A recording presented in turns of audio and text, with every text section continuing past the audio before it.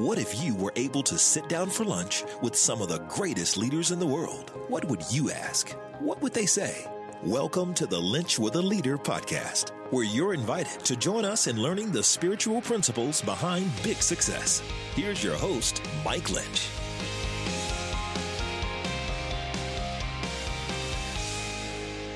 Welcome to episode 101 of the Lynch with a Leader podcast, where we sit down with some of America's greatest leaders and find out how they have learned to lead with their faith out in front.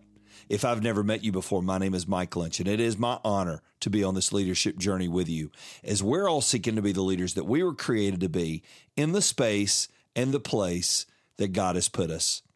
Well, our 2021 is off to a great start. And I just want to stop and say thank you.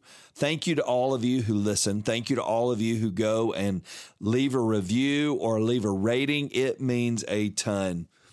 We just received from BW241. It's so great to have this podcast. Many times I'm able to apply nuggets to life within minutes of hearing it.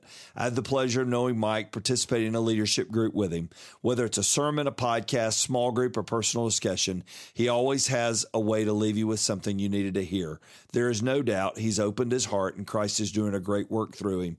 He's the real deal. Man, thank you so much, BW241. That means a ton. And it just means a ton that anybody would take time to listen. And I pray that from our time with each other, we all leave better. We all leave stronger. So thank you so much. If you are enjoying this podcast, please do leave a rating and a review. It does help others find their way to us. Well, today I get to sit down with another guest who it is their second time, just like Molly Fletcher. But when they're good, and you just keep going back to them. Today I get to sit down with Randy Gravitt. Randy is an incredible leader. He's been leading out over 30 years. He works with teams, he works with businesses, he works with individuals. The key to it, Randy has the ability to leave everyone he meets a little bit better.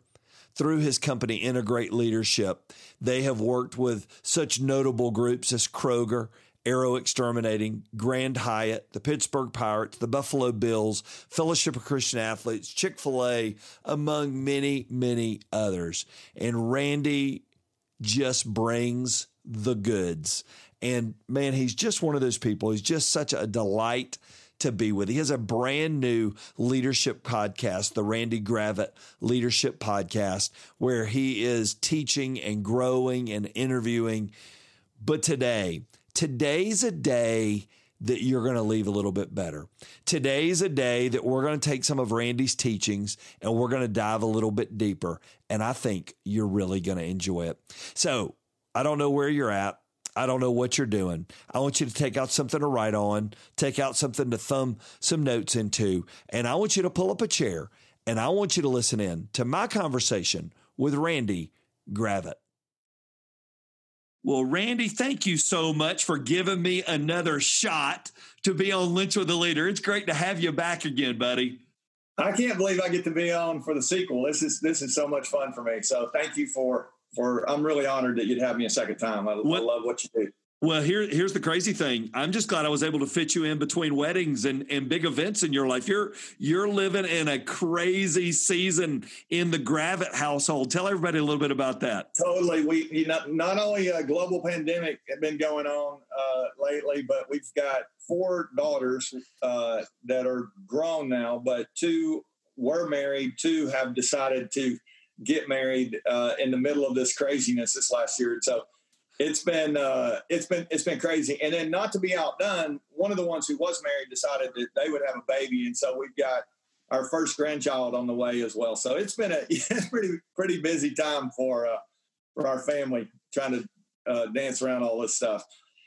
Well, here's the thing. So you wear a lot of hats, but that hat as a dad, I know, is one of your favorite hats. What's it felt like to be that father walking your daughter down the aisle? I haven't been there yet, so this is you're coaching me up a little bit. You're walking your daughter down the aisle, and that season is now changing.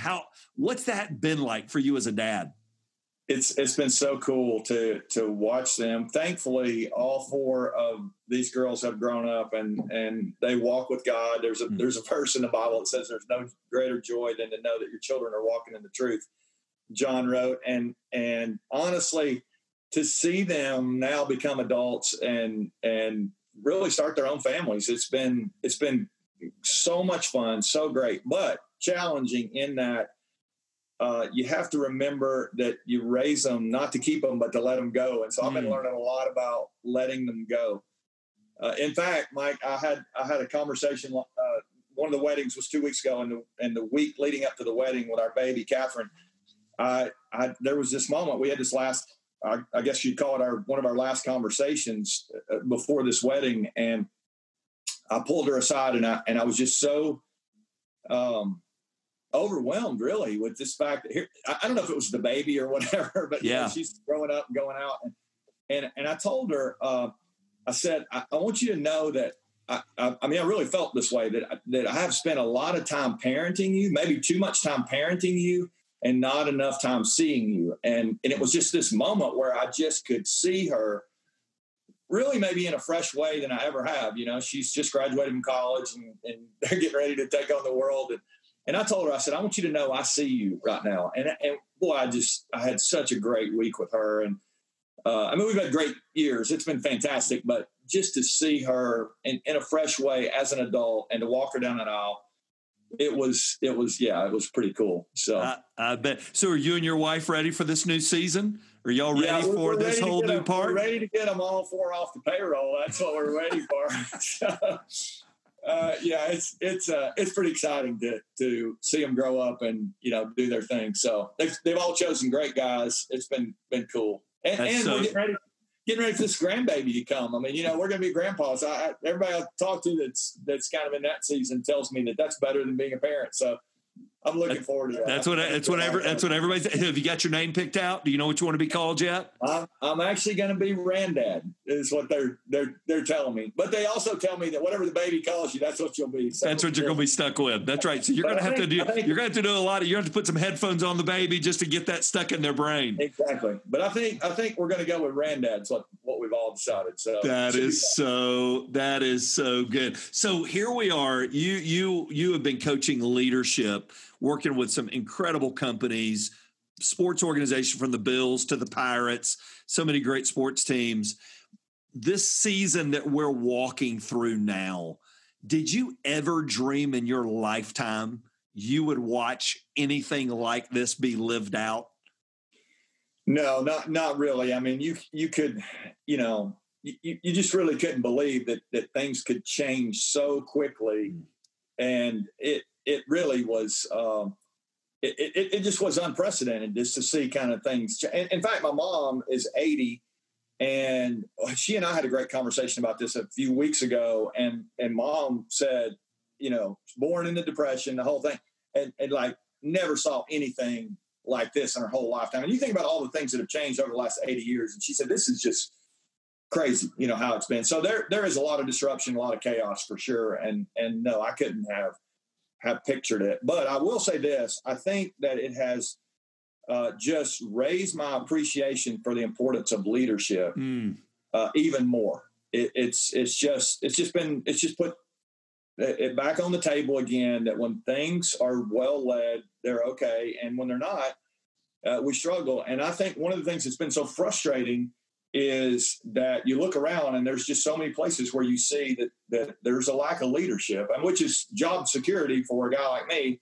to hopefully be able to help people grow some leaders, grow a leadership culture, all those things. But you look at these, you know, education and politics and the sports world and the media, and you just feel, you know, the church world, you fill in the blank, and all around people are struggling to have enough leaders to help them navigate this, because people need, you know, they need really some clarity around what's going on right now. So, it's just raised my appreciation for what it means when you have a really great leader. So as you have looked at even companies you work with and just been an observer of leadership, what have people done, the great leaders, what have they done well during this time? And what are things that some average leaders, or now their leadership maybe has been exposed? What have they not done well? What would you say? I think one of the things that some have done well is they have really tried hard to assess and discern what's going on with their people. And I have heard leader after leader after leader talk about the good leaders talk about the importance of communicating what you do know, and it being okay to say, I don't know this, but I still want you to know that I don't know it, and we're going to navigate this together. And there's just something that has created stability in some of these companies. Another thing is I've heard, 3 or 4 people have told me that they are resourcing their people a little bit differently. Obviously, people have gone home, and I've heard of a couple of leaders have told me they're buying their people flip charts and office chairs and things that obviously you're putting maybe a strain on them and trying to help them navigate some childcare issues and elderly care even. I mean, it's been incredible to hear some of those stories. So I think the best leaders, I don't know that a pandemic changes this, but they always have a vision. They always understand the importance of their people. They're really good with communicating with their people, what they know and what they don't know. They listen to their people because their people oftentimes are thinking about things. You just think about the levels of an organization. There are people that are having different levels of struggle right now, and everybody's challenged, but there are some people that are way more challenged than others during this thing. And then, again, resourcing them, making sure they have what they need to be able to do what they need to do. And it has been interesting to see some companies have pulled the workforce back earlier than others. Some have kind of been in the middle that are still really not back, about to go back maybe. And then there are others that are saying they won't go back until, the middle of 21. And so there's no right answer to the test. It's almost like, Mike, when we were kids, you hated the pop quiz. I did. I mean, I don't know about you, but this is like the ultimate pop quiz, right? But that's right.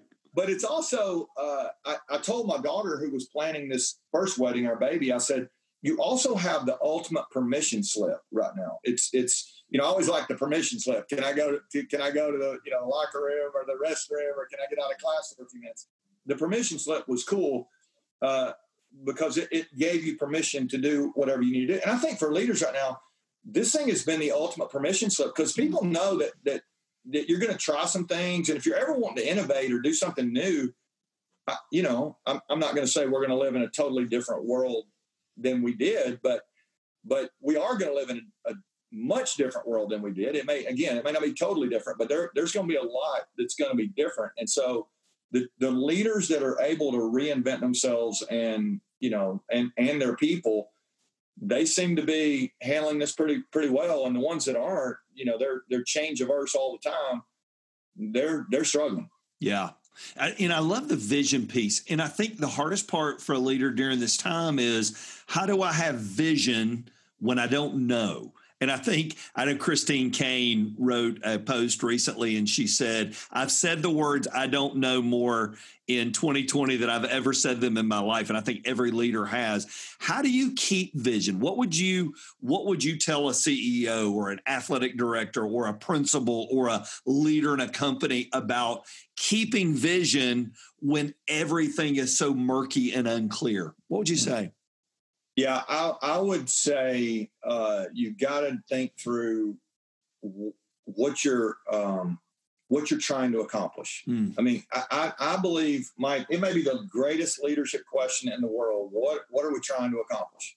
It's just, it cuts through everything, and it reminds me, okay, here's what we're really trying to do. And if you're trying to grow an organization, you're trying to maintain an organization, if you're trying to survive as an organization during this, you gotta think through, what are you trying to do, and align toward that.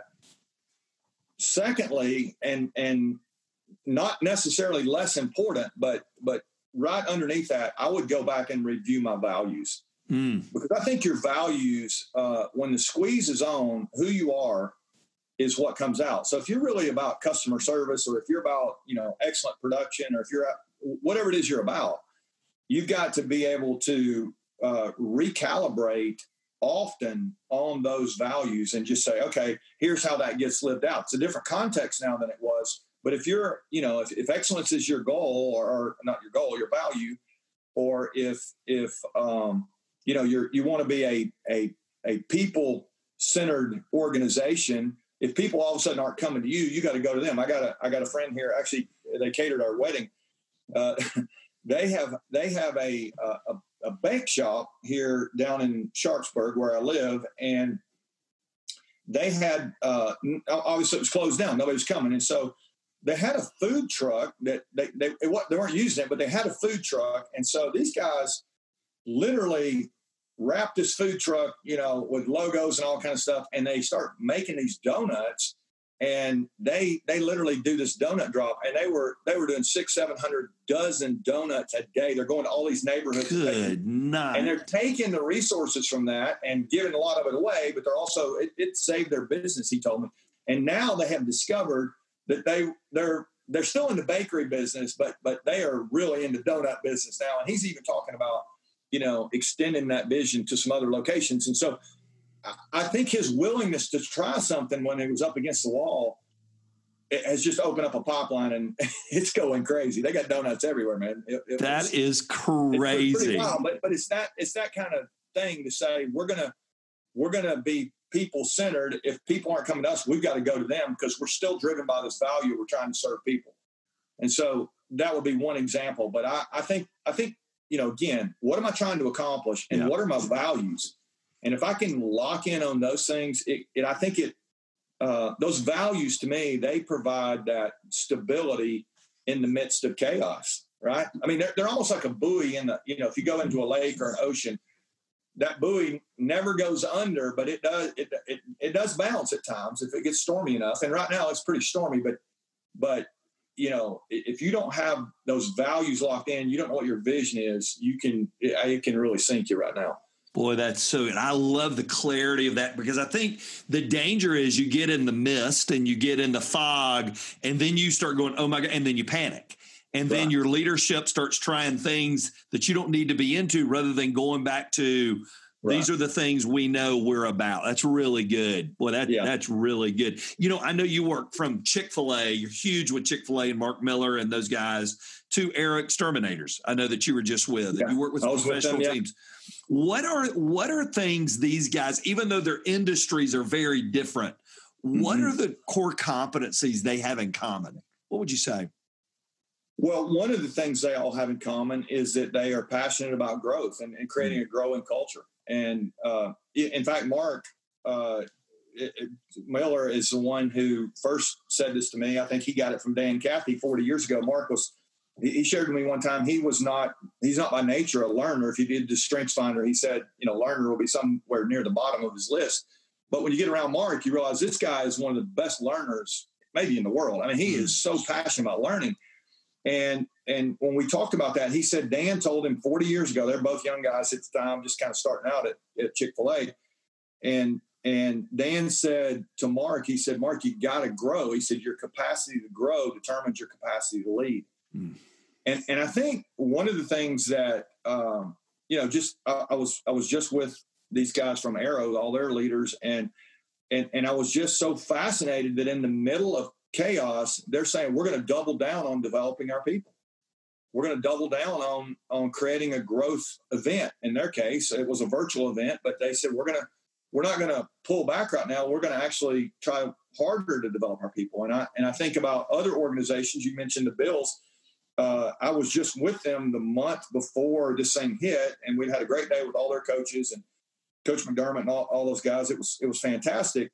Well, this hits, and they're unable to pull anybody in to, the facility basically is closed down for a few months, and then, the season going without fans, all kind of things. It's just, you can imagine the chaos, but they are still committed to learning. And, we've had some conversations with some of the coaches on the phone. I mean, you still have to utilize what you do have at your disposal. So this commitment to growth, I think, is one of the things that keeps people able to handle what's going on. But again, I would go back, and most of these organizations that are doing really well, they're still true to their values. They're still trying to chase high performance. I mean, it may look different, but at the same time, they understand they're in business to get results and to win, or whatever it is, if it's a team. There are schools that we're talking to that they're still challenged with how do we educate children. We I was reading a few weeks ago. This guy was talking about you can't take a swath of third and fourth graders and put them on hold for a year, because that's really the year that their reading becomes fluent. That's right. And so if you don't become a really fluent reader as a third and fourth grader, studies show that 30 years from now you'll still be struggling to be a good reader, and so many things will be affected. And so you just imagine these school systems that there's a lot on the line for these kids. And so these principals and teachers are really trying to navigate. I mean, they're the heroes really in a lot of ways of this as much as anyone. And then you got all these healthcare people that are trying to navigate things. And so I think just, again, staying true to your values, saying I'm going to be a person of growth, saying we're going to be people-centered, those kinds of things. The companies and churches and buildings, whatever, organizations that are doing those things,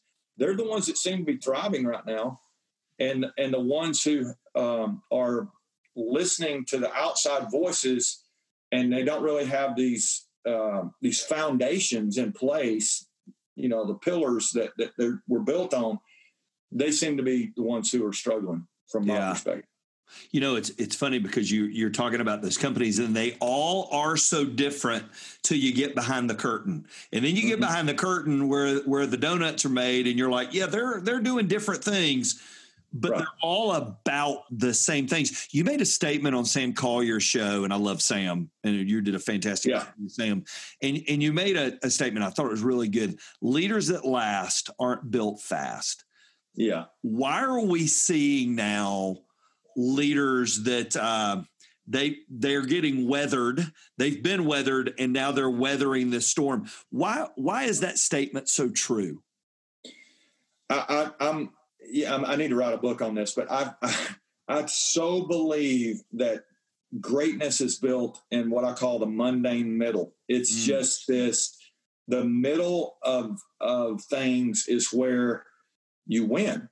Yep. Think about it, Mike. The middle of a football team, what happens on that line of scrimmage? You can have all the divas you want, catching passes and throwing passes or whatever. But if you don't have a line that controls the middle, you're in trouble. The same thing is true on a baseball field. The middle infielders, the center fielder, the pitcher, the catcher, those 4 or 5 guys, that you win. You build a team through there. You're going to be a really competitive team. Not that the other guys don't matter, but the middle. You think about your life. You think about your leadership. We love beginnings. We love opening day of baseball. I mean, we love that. We love the first day of school. For me, it felt like every day went downhill after the first day. I agree. We would have gotten along well in school. There's no doubt about that. Lunchbox, and I'm, getting on the bus, and it felt good the first day, but after that, it was like, oh my God, first day of practice, always fun. But you're 4 and 6, and not, you're kind of struggling. You're going, it's not so much fun anymore. So we love the beginning. We love the endings. We really love endings, right? In your world, your people probably love the end of a sermon. I don't know. They probably don't love the end of your sermon. They probably love the whole thing, But if you get a bad sermon, you go, the ending. Oh, yeah. The last day of school. Think about the last day of school or graduation day, or for me and Laura as parents, wedding day, it's kind of the last day. And so these endings are celebrations or all this. And I learned this really from watching my dad. Before he died, I had a great conversation with him about his career. He worked with Georgia Power for 35 years. And he told me he played professional fast pitch softball. He was a really good ball player, had been drafted or not drafted, but had been, drafted in the Cardinals organization, turned it down, marries my mom. He's from a little small town up Calhoun, up, north of where you are. And he goes to work in a carpet mill as a professional. Basically, he gets paid, and they have those carpet leagues back in the day. And so they're playing this ball, and so he does that for 3 or 4 years, and he gets a call from Georgia Power, and he told me that he was not making very much money playing ball. He just basically they're marketing for these carpet mills, and he gets a call from Georgia Power, and they hire him to be a helper in the line crew. And so I'm like, what does a helper do? And he said, anything the line crew doesn't want to do, that's what the helper does. He's digging poles with, post-hole diggers and the whole thing, you know. And he in 1960, he goes from there to 1995. I wasn't even on the scene in 1960, but in 95, I was there at his retirement party.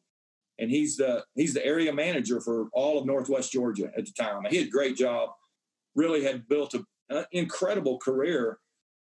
But as we celebrated that day, you know, all his friends are around, all his coworkers, his family. It's just a great party. You know, we're having all these stories. There's tears. Everybody's hugging.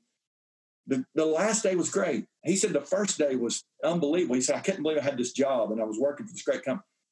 But his legacy was not built on the first day or the last day. I think it was built on all those mundane days in the middle. That's what I tell people. It's that, you know, for that baseball team that thinks that, you know, we missed the playoffs by one game, the third Thursday in June was pretty important. Yeah, or the that's second, right. You know, the second game of a doubleheader in July, it means just as much as the last game in September. And so I think leaders underestimate how being great in the grind is just so vital. And so when I say leaders that last aren't built fast, they're really built in that mundane middle. They're built in the hard times as much as, I mean, anybody can lead when things are rolling, but when things are hard, that's when you have to show up and put the hat on and say, okay, I'm here. You know, I'm not checking out because things are hard. And when leaders do that, man, they're so much fun to follow.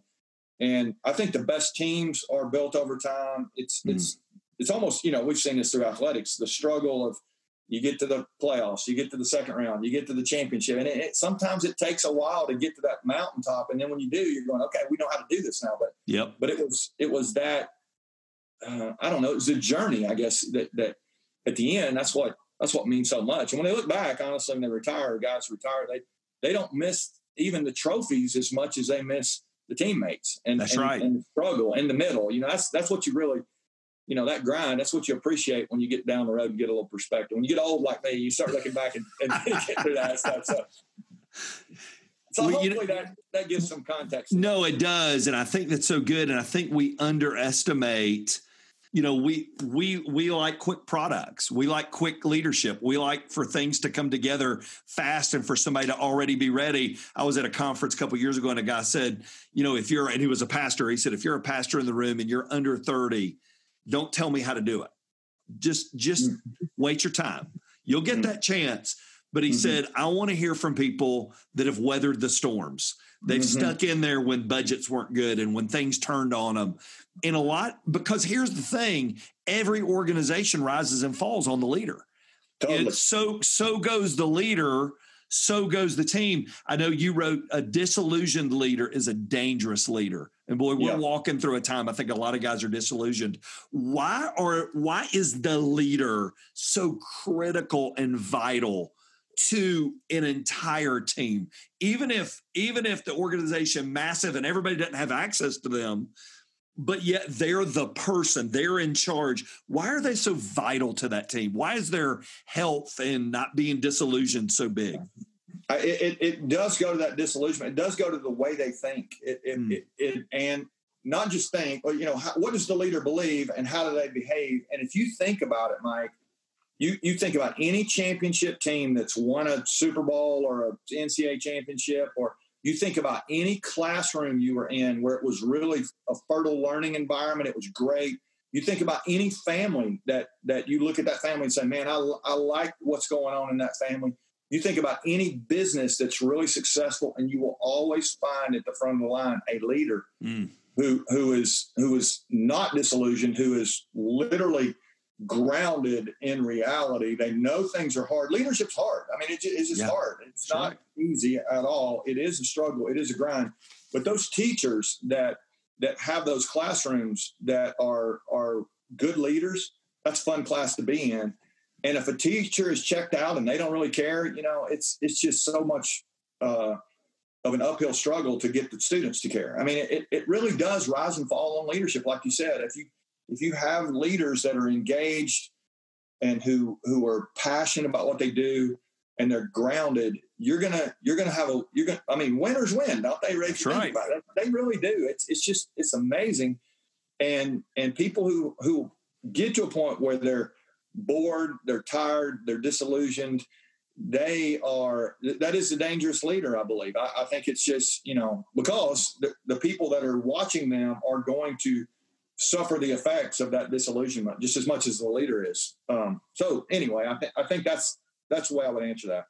So your faith is just part of who you are. I mean, it's not, there's Sunday Randy if he's preaching a sermon or leading a small group, and then there's Monday to Saturday Randy who does his own thing.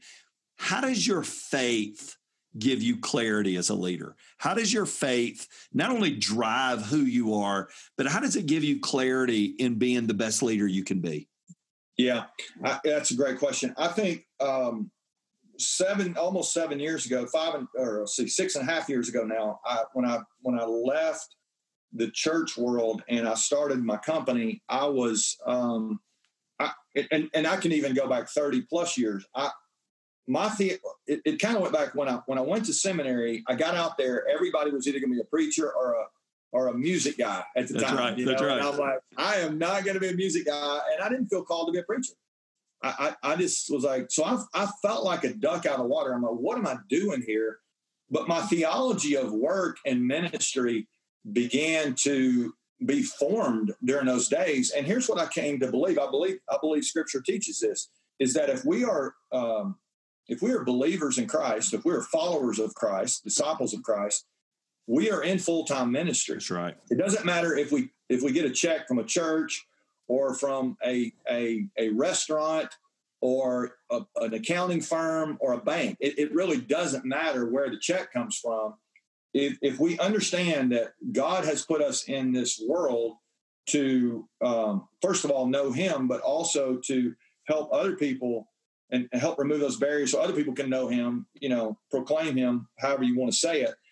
I think it does bring a lot more clarity to our life. That ministry, if I think about Jesus, He was not on a church staff. He was not on ministry to Jesus was the person in front of Him. And it really was. And so I can be a stay-home mom, or I can be a stay-home dad, or I can be a teenager in the 9th grade. It doesn't really matter wherever I am. If I'm a Christ follower, I have these opportunities that have been given to me all around me every day to add value to people. And so as I began to think that way, it really helped me 30 years ago. And so when I left the church, the transition was somewhat easier because I knew wherever I go, to answer your question, I was going to have an opportunity to add value to people. I'll say this second piece of this, though, as it relates to what's going on in our world these last few months.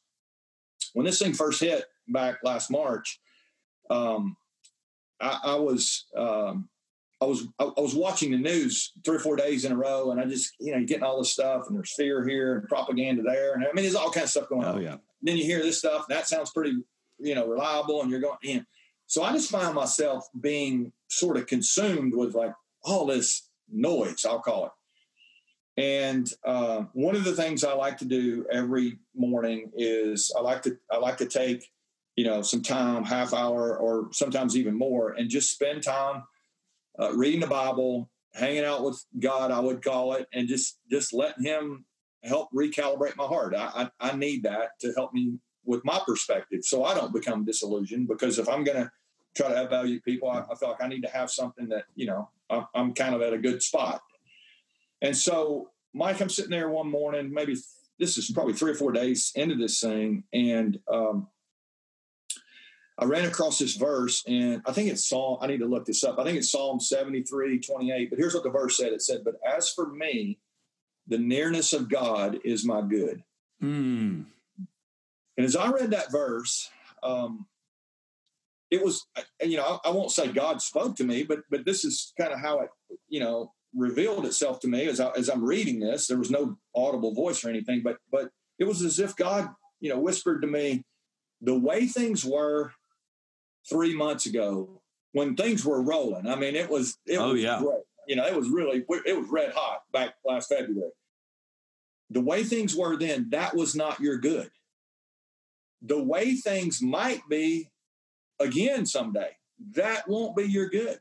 The only thing that will be your good whether it's good or bad, or the circumstances perceived, up or down, high or low, the only thing that will be good is making sure you are centered and near to me, because I love you, I care about you, and I can actually use hard stuff to increase your capacity later to help more people and to be, buoyant yourself, to go back to what we're talking about a minute ago, to keep you afloat during all this and your family. So I think that was just, to me, that was catalytic for me in this whole thing, because, it just said, you know what, I don't need to listen to all this stuff. I don't need to watch all this stuff. I don't need to know what everybody else is saying.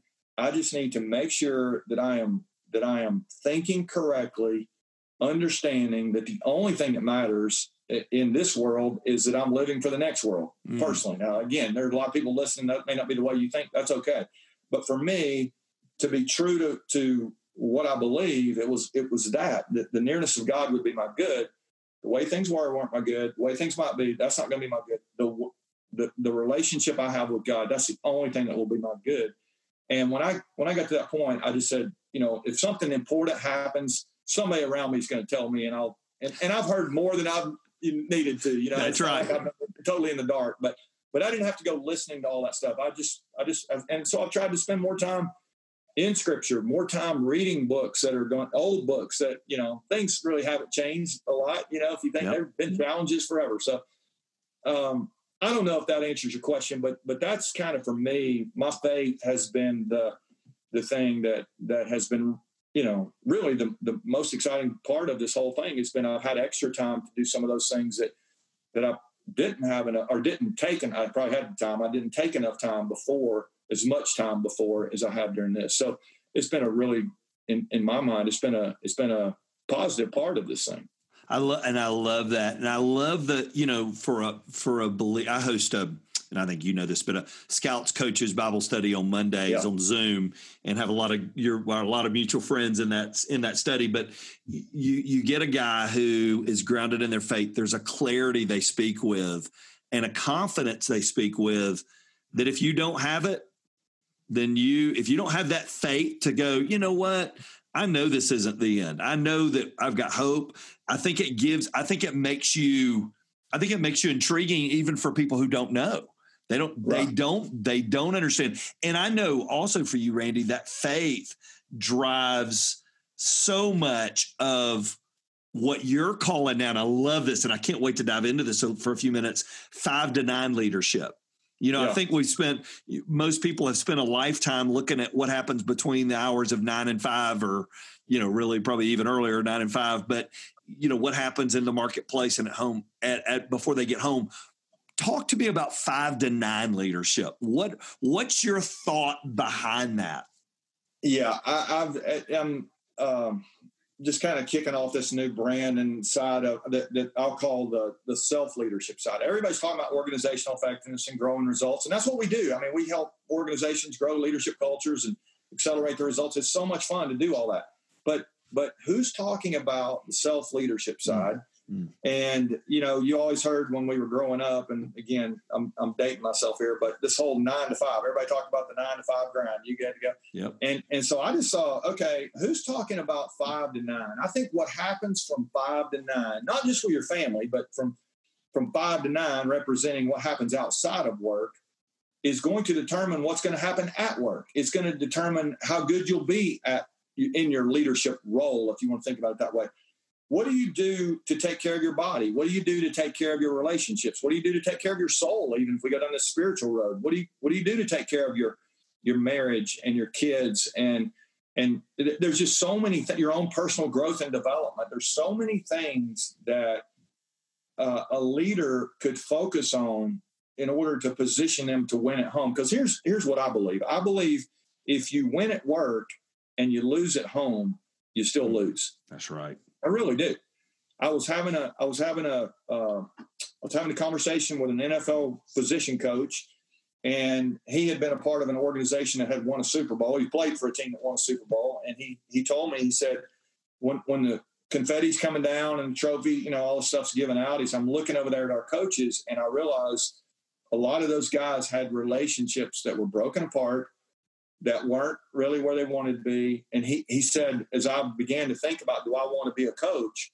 He said, I had to ask myself the question, at what cost? Because this guy has 2 little daughters as well, and real, young girls. And he said, his question for me was, can you win at the game and still win at home? And I told him, I said, his name's Ryan. I said, Ryan, if you can't win on the field and win at home, why would you want to coach? And he looked at me and he said, you're right. He said, if I'm going to lose all that matters most to me and win something that's really going to just collect dust, there's a gap there. And so I'm all about winning trophies. Yep. Mike, I love to win as much as anybody. But if I'm losing what matters most, I'm not sure I can still define that as winning. And so my hope in doing this 5 to 9, I'm working on a book called Leadership Begins at Home. And I believe that the best leaders are the ones who understand, I'll call it balance, but I want to define balance. A friend of mine told me one time, he said the best definition of balance is learning to live in the center of tension. Yep. Balance is not like I've got it all together. Balance is there's tension, work's pulling over here, my husband or wife is pulling over there, my kids need this, my finances are, my body, all these things. There's always going to be tension, but understanding that it's my responsibility to lead myself to make sure that there is balance in the midst of that tension is what, to me, makes a leader or positions a leader to live a high-performance life, not just be a high-performance leader, but to live a high-performance life. And I think they go hand in hand for the best of the best. So that's my hope. Yeah, I agree with you 100%. And, you think about leaders that I deal with, we're so intentional. Boy, our calendar from 6 a.m. till 5 p.m. is straight up, locked in, minute by minute. And the minute we get home, there's no calendar. Right. It's just very unintentional. What would you challenge a leader to do who says, you know what, Randy's right, I want to be a leader at home? Where is a good starting place for them to become intentional to win at home? I'll just give you a couple of thoughts. I think the first thing I would encourage every single leader to do is just what you just said about time. I think is so important is to win the first hour of the day. And if you can win the first hour of the day, and I'll let that leader define that. I'm not, it's not my place to say you need to, read a book every morning or work out or go for a walk or, pray a prayer of thanksgiving. You get to decide what winning the first hour means, but I'm going to make an assumption that checking emails or who tweeted you overnight or, did I get any text message while I was asleep? That's probably not what you're talking about being intentional. That's right. If I say I'm going to take a book, I've got a book that I'm reading right now that's been a little bit of a challenging book. And I'm just saying, I'm going to take a few minutes every morning and I'm going to read something this, and I'm going to give myself permission to take 6 weeks if I need to, because this book's, it's got me thinking about some stuff. And so I need a little more time with that. Do I need to work out for, 15 minutes? I mean, again, a lot of guys are like 15 minutes. That's not a workout. It's 15 minutes more than most of us who say I meant to work out or I'm going to work out. And then the next thing you know, the day's over, the kids are around, your husband or wife shows up and dinner, where we're going. And then next thing you know, you're having supper out of a sack, Yep. That's not going to ultimately lead to us being fit to lead from an energy standpoint, right? From an emotional, again, buoyancy standpoint. What do you enjoy doing? I think to have your favorite spot in your home, on your porch. This is what I do. I go outside. I've got this porch. I sit out there. I've got a book. I've got a lot. I read a Bible every morning. I love to read the Bible. It helps me to think about things and keep things in perspective, and reminds me that there's a God in the world and I'm not him. And yeah. Now, again, most people, they may get all that. That's great. But for me, there's some things I need to be reminded of. And so I think if I could win the first hour of the day, that would be, to me, a starting place. I like what you said, that they just blow the calendar out the window.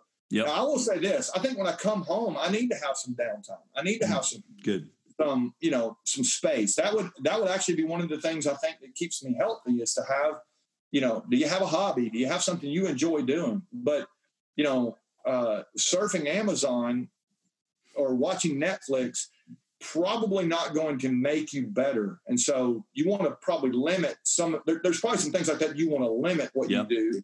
And then there's things that you want to say, I need to double down on that because that will actually make me a more brilliant leader. And I will say this, I think the timing of this, it's been something that I've actually been, I knew this was going to happen for the last 3 or 4 years, but the timing of this, this work right now, this 5 to 9 and this book, Leadership Begins at Home, I think is pretty interesting because all of a sudden, a lot of people have found themselves at home more over the last year than they ever have before.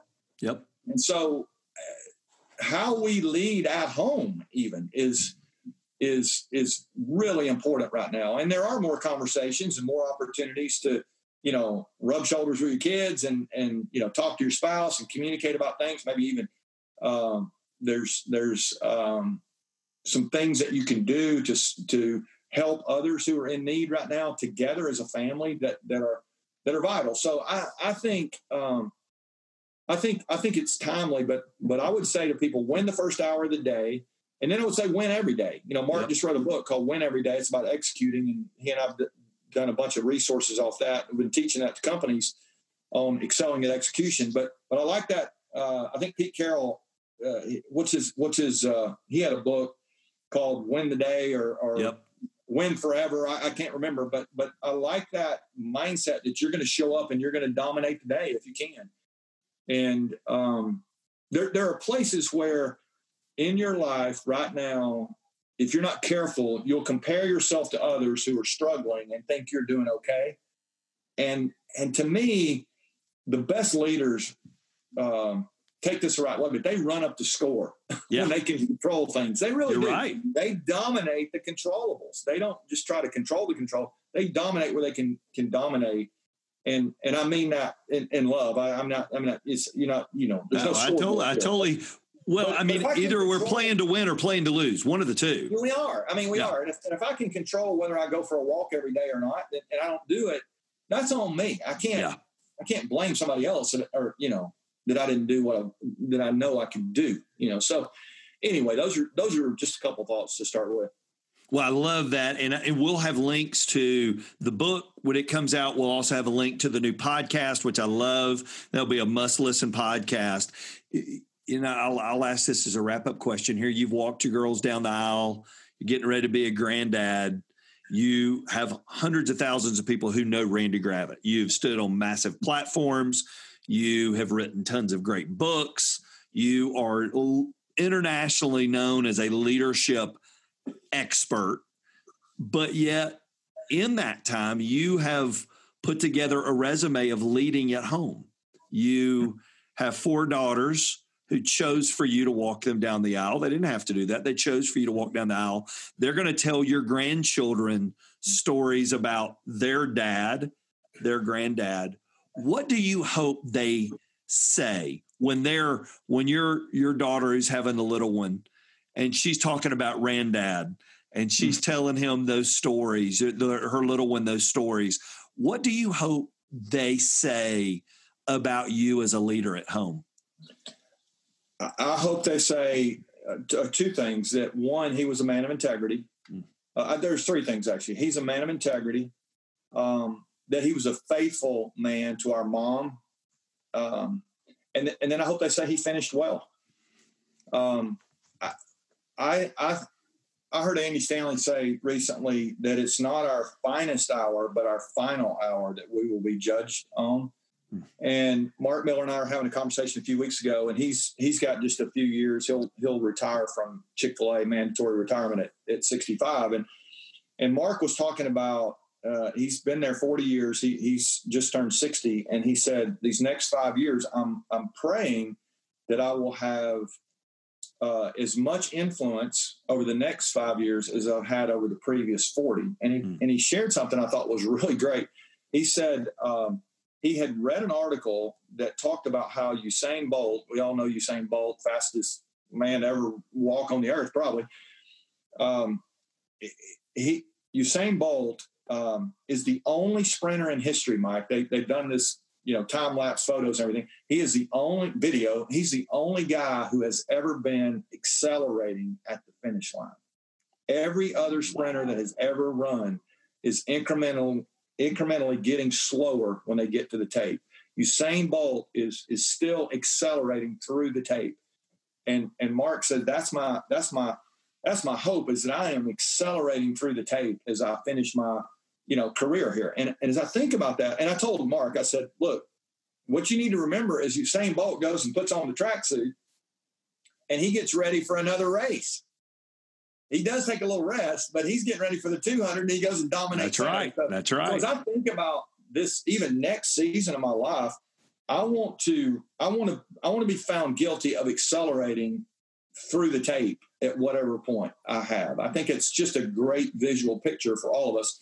And then I would say on the faithful part, that's the finish well, but the integrity and the faithful part, I would actually talk about the girl's granddad. My wife's father was a farmer, and he died on a Friday.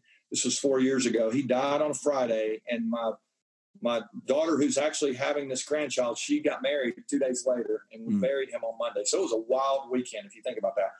That's been 4 years ago. He had a pretty big farm, couple 1,000-acre farm, cattle.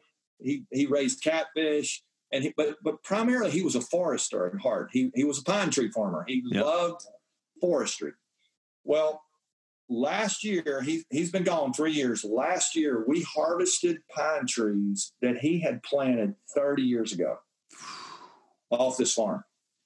And when I think about our lives, and you start beginning to think about what will your legacy be, he's been gone.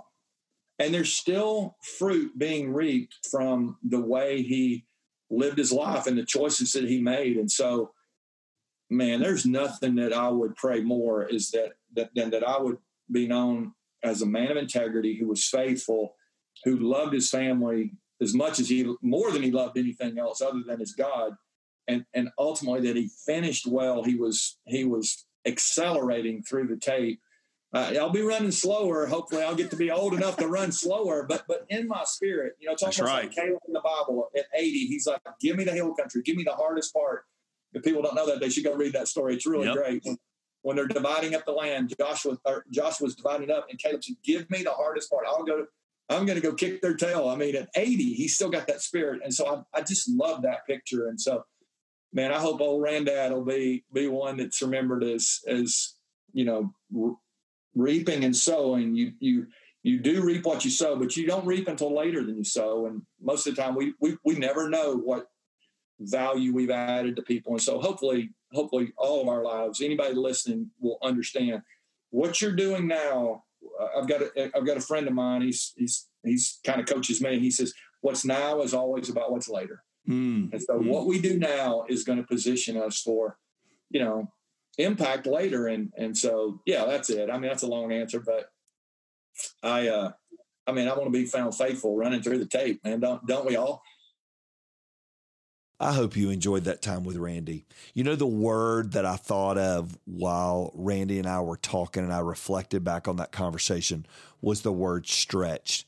Randy is a guy who stretches you. He makes you think. He makes you wrestle. He makes you grapple with tough things that we may not want to handle in the moment, but we need to get our arms around. And man, I always leave my conversations with Randy stretched and encouraged. Thank you so much, Randy Gravett. And I'm so glad he's got a leadership podcast now that we all can listen into. So make sure that you stop and subscribe. All the information is there in your show notes so you can learn how to find your way to all of Randy's great resources. Well, our next episode, we sit down with another podcast host. This one, however, has a really, really different story. In fact, we learn from him that no matter where you are and no matter what you're facing, God can see you through, and nothing that you will ever go through is ever wasted. We get to sit down with the Nothing is Wasted podcast host, Davey Blackburn, and hear his amazing story of life, of redemption, and forgiveness. And I think you're really going to enjoy it. So make sure and invite some friends to join along with you. Share this episode. And once again, thanks for tuning in today. And I pray that you go be the leader that you were created to be in the space and the place that God has put you. Thank you for listening to the Lynch with a Leader podcast with your host, Mike Lynch. If you enjoyed this episode, you can help more people hear it by subscribing and leaving a review wherever you may be listening. For full episode notes and more spiritual leadership resources, visit MikeLynch.com.